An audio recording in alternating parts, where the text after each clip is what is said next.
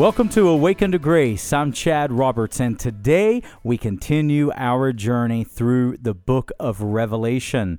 We come to chapter 7, and we're going to answer this all-important question.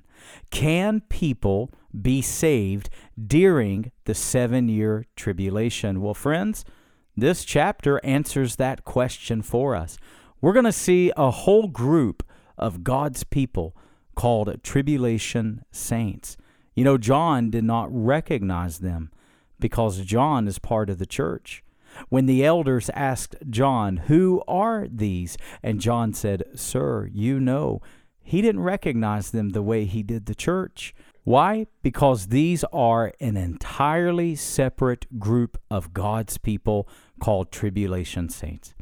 Of all scriptures in the Bible, this text dealing with the 144,000 sealed Jews, this has caused more confusion and more division in the church. But today, we're going to bring clarity to it as we study God's Word verse by verse. So I'm glad you're with me today, and I hope you enjoy this episode of Awakened to Grace, Revelation chapter 7.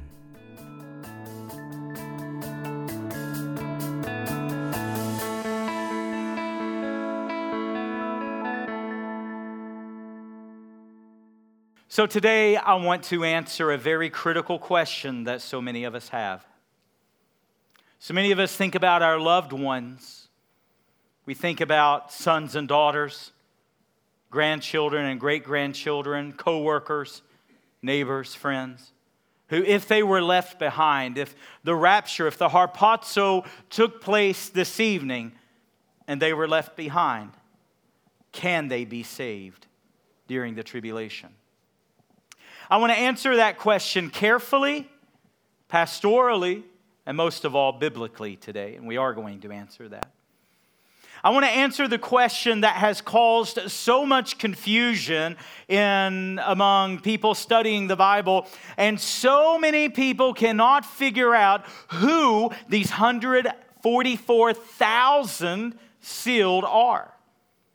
The Jehovah's Witnesses built a whole erroneous doctrine on it. And so many people get confused. By God's grace, we're going to bring clarity to that issue today. But let's start with verse number 1. And Caleb, it says that there's a phrase. Read verse 1 for me again that I want you to not miss in Revelation. After this, I saw 4 angels standing at the 4 corners of the earth, holding back the 4 winds of the earth, that no wind might blow on earth or sea or against any tree. Now again, if you pay attention, as you read the book, you're going to encounter a phrase that keeps saying, after this. In the Greek, that's metatauta. That is such an important phrase because every time that John says metatauta, every time he says after this, that means a transition has taken place. Something big is just about to happen, and something big has just happened. And John says, after this, what's he saying? After the succession of these sealed judgments of chapter 6. Remember we said last week in chapter 6, the last verse, it asks a question. If this is the wrath of the Lamb, and make no mistake, the judgments upon the earth during the great tribulation, it is not judgments from Satan. It is not judgments from sinners. They are judgments from Almighty God. The Bible calls them the wrath of the Lamb. And it's vital that you and I understand that. And if the wrath of the Lamb is coming upon the earth, then the Bible asks this question, then who can stand? And chapter 7 is the answer to that question. Who can stand? Last Sunday, after we studied the catastrophic events that's going to come on the earth, Sadie, we went to lunch, and she asked me a question going home. She said, if we're going to watch these events from heaven like you say, and I thought, well, it's not me, it's what the Bible says, but whatever. But she said, and again, I'll reinforce that next week in chapter 8. as the trumpet judgments blast, listen what the Bible says. We are going to be so stunned by the wrath of the Lamb. Listen what the Bible says. There'll be silence in heaven for half an hour. You go back and you read Revelation and watch every single time. You study the sight passages, what John saw, but listen, study the sound passages, what he heard. Like thunder, like peals of thunder, like mighty roars of water. Everything in heaven is loud, according to John. But we are so stunned by the events of the earth, the Bible says there'll be silence in heaven for 30 minutes. Now, Sadie asked this question, if we are watching from the balconies of heaven and we see this catastrophe upon the earth, and yet God has wiped away tears in heaven, she said, here's what I don't understand. Will our hearts go out to the ones left behind? Will we weep for our lost loved ones? Will we be concerned about the souls on the earth?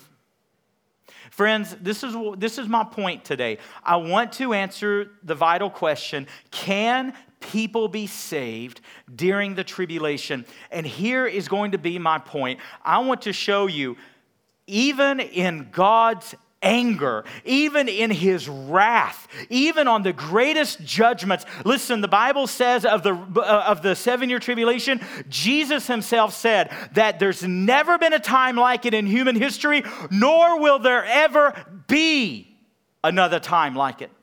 And Jesus said that if those days were not shortened, that there would be no flesh saved.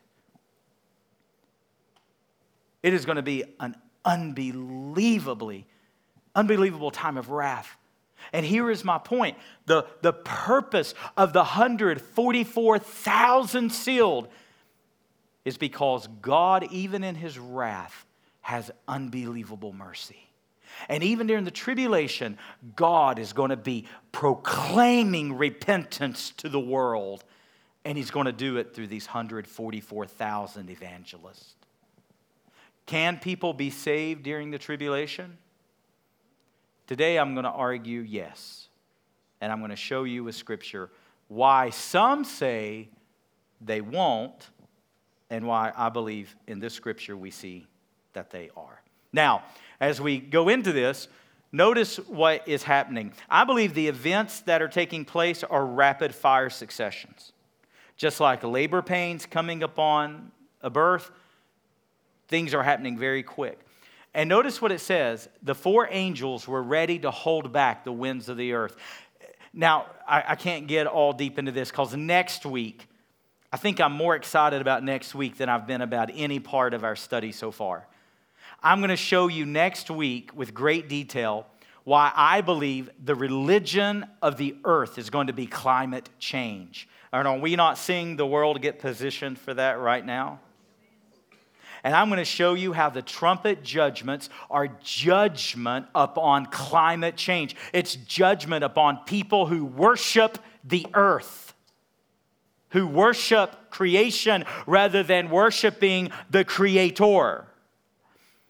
And before this judgment comes, can you imagine what it would do to our climate if there were no wind on the earth? Can you imagine the effects on the climate if there were no wind? And we're going to see that God's going to judge climate change. Next week, I'm going to show you how things are changing so fast. I can't get into it right now, but I want to show you, even banks like Bank of America has introduced a new policy that if a business doesn't have the right carbon footprint, they won't loan them money. If businesses don't have the right SEG score, they won't get loans. I'm telling you, they're getting ready. You won't believe the clampdown that's about to come. And it's all in the name of climate change. And the Bible predicts every bit of it. But that's next week. So John is watching. Judgment is about to fall. But then he hears the angel, verse 2 says, whoa, don't harm the earth until we have sealed the servants of God. Now, who are these servants? If you're going to take notes today, let me help you in something in interpreting the Bible. So people get all confused about these 144,000. Some say it's this group, some say it's that group. Let me tell you a trick when interpreting the Bible. And you should write this down.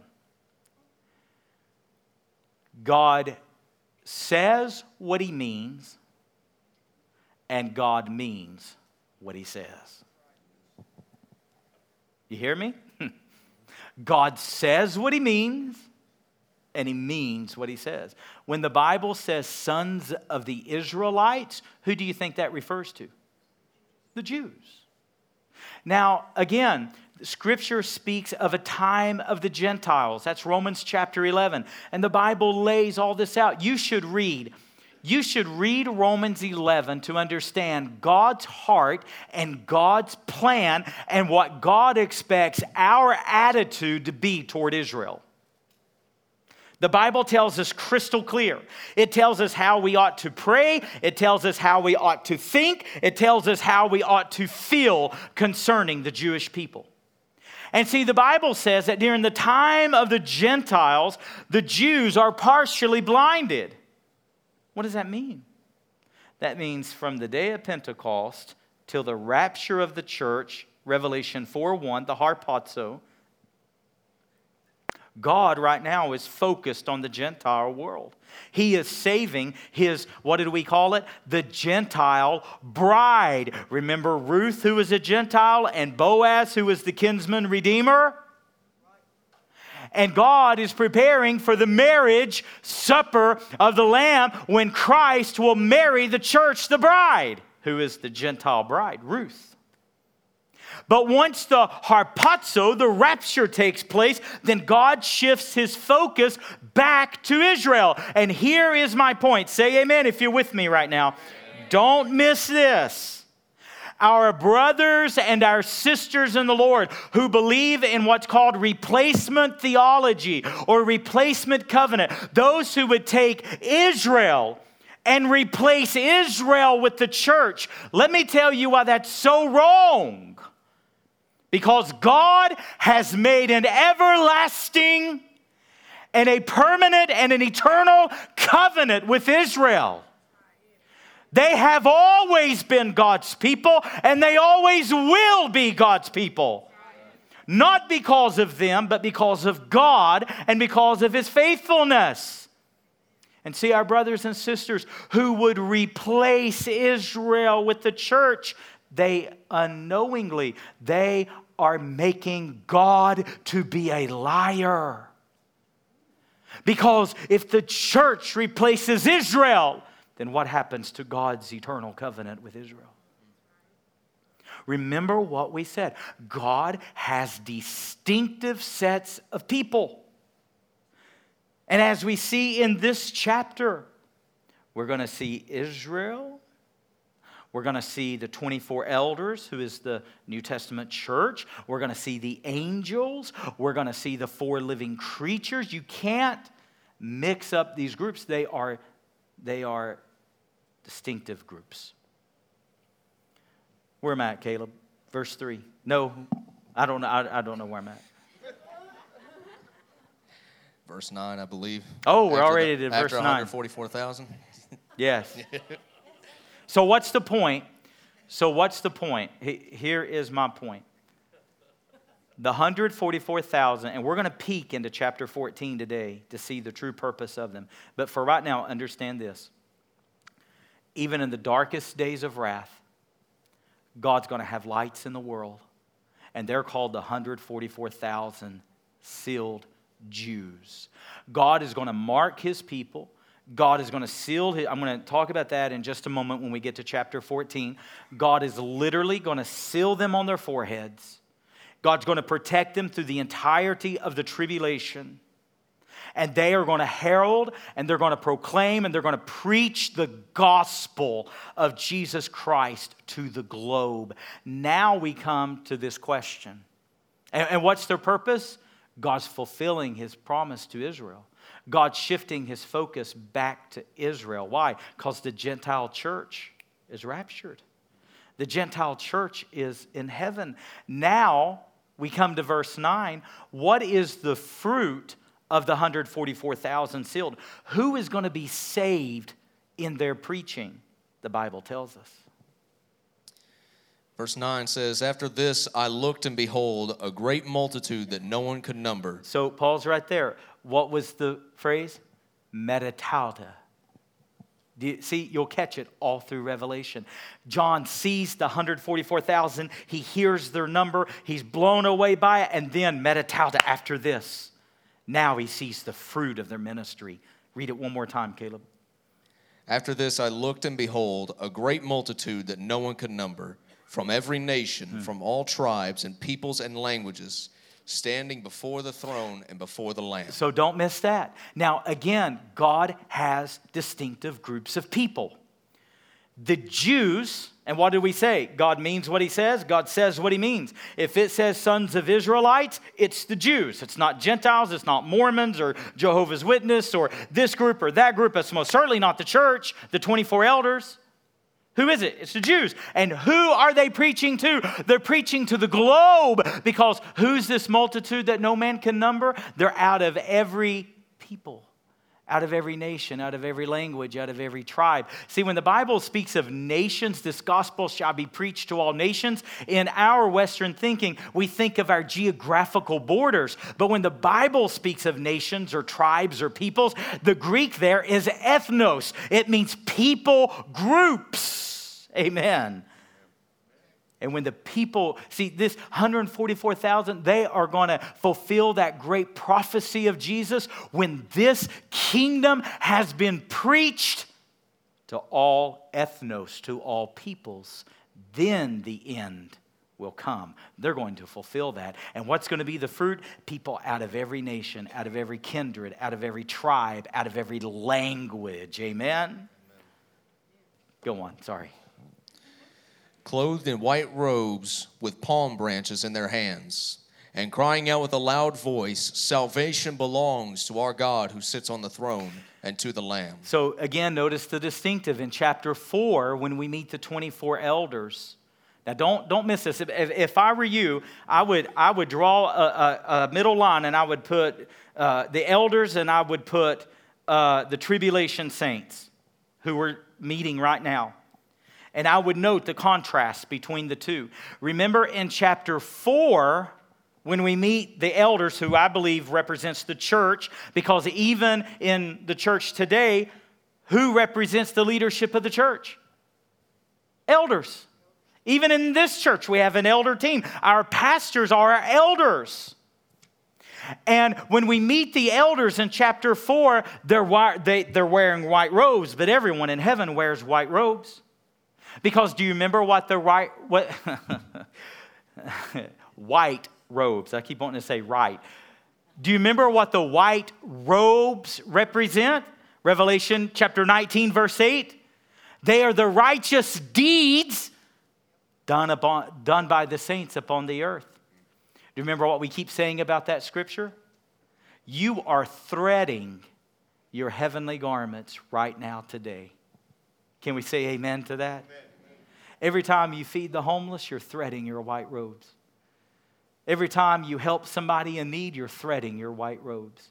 Every time you do something in the name of Jesus for someone else, you are threading your white robes. And how well you're dressed up there will be how well you lived down here.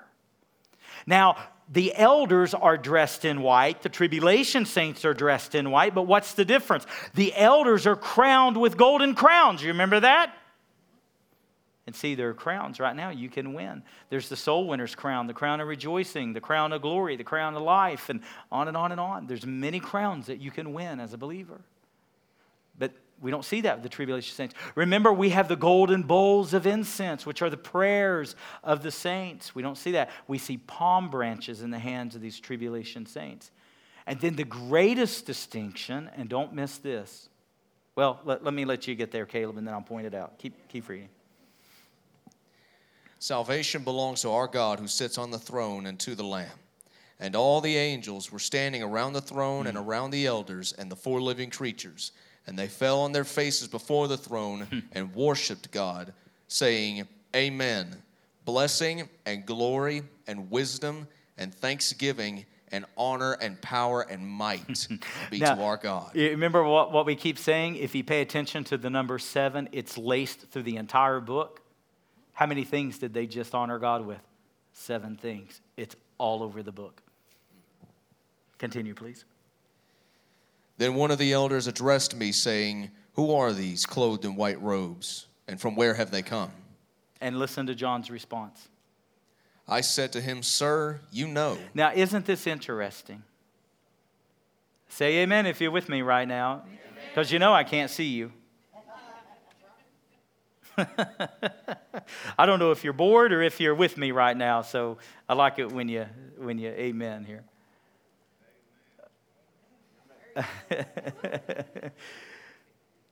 In chapter 4, when we meet the elders, John knows exactly who they are. There is no need for an explanation. Do you know why? Because John is part of the blood-bought church. He recognizes them. But when we come to chapter 7 and we meet this new group of people around the throne of God, why do you suppose John does not recognize them? And remember the pattern we said? Every time in Revelation that it speaks of events on the earth, who speaks of them? The 4 living creatures. But every time it speaks of events in heaven, who is speaking? One of the elders. And when one of these elders turned to John and says, Who are these? What does John say? Sir, you know. Why does John not recognize them? Because, friends, they're not the church of Jesus. They are the tribulation saints. And the Bible's going to tell us that. Go on, please. And he said to me, These are the ones coming out of the great tribulation. They have washed their robes and made them white in the blood of the Lamb. Amen. So what did we say? God has distinctive sets of people. He has the Old Testament saints. He's got the New Testament church, which we are most privileged to be part of today. He's going to have tribulation saints. He has angels. He has the 4 living creatures.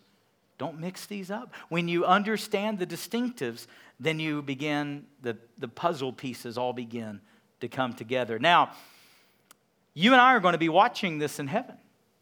And I want you to pay careful attention here. Who all is around the throne of God? In chapters 4 and 5, it's the angels, the 24 elders, which is the church. It's a representation meaning the church, a multitude that no man could number, and the 4 living creatures. Now, who is around the throne of God?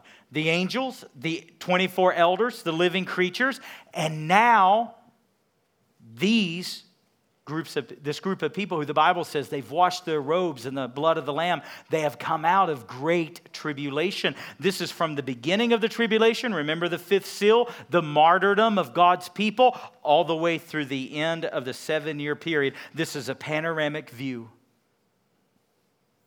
And here's what I want you to see.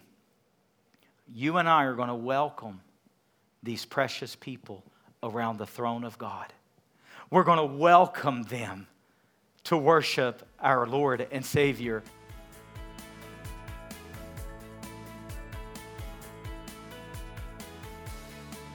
If you enjoyed today's broadcast and would like to hear more great content, you can always download our free mobile app, Awaken to Grace, where you can request prayer, find sermons, articles, blogs, music, podcast, as well as support us financially. You can also visit either of our websites at www.preachingchristchurch.com or www.awakentokrace.com for more information about our church or our resource ministry. Thank you for listening to Awaken to Grace.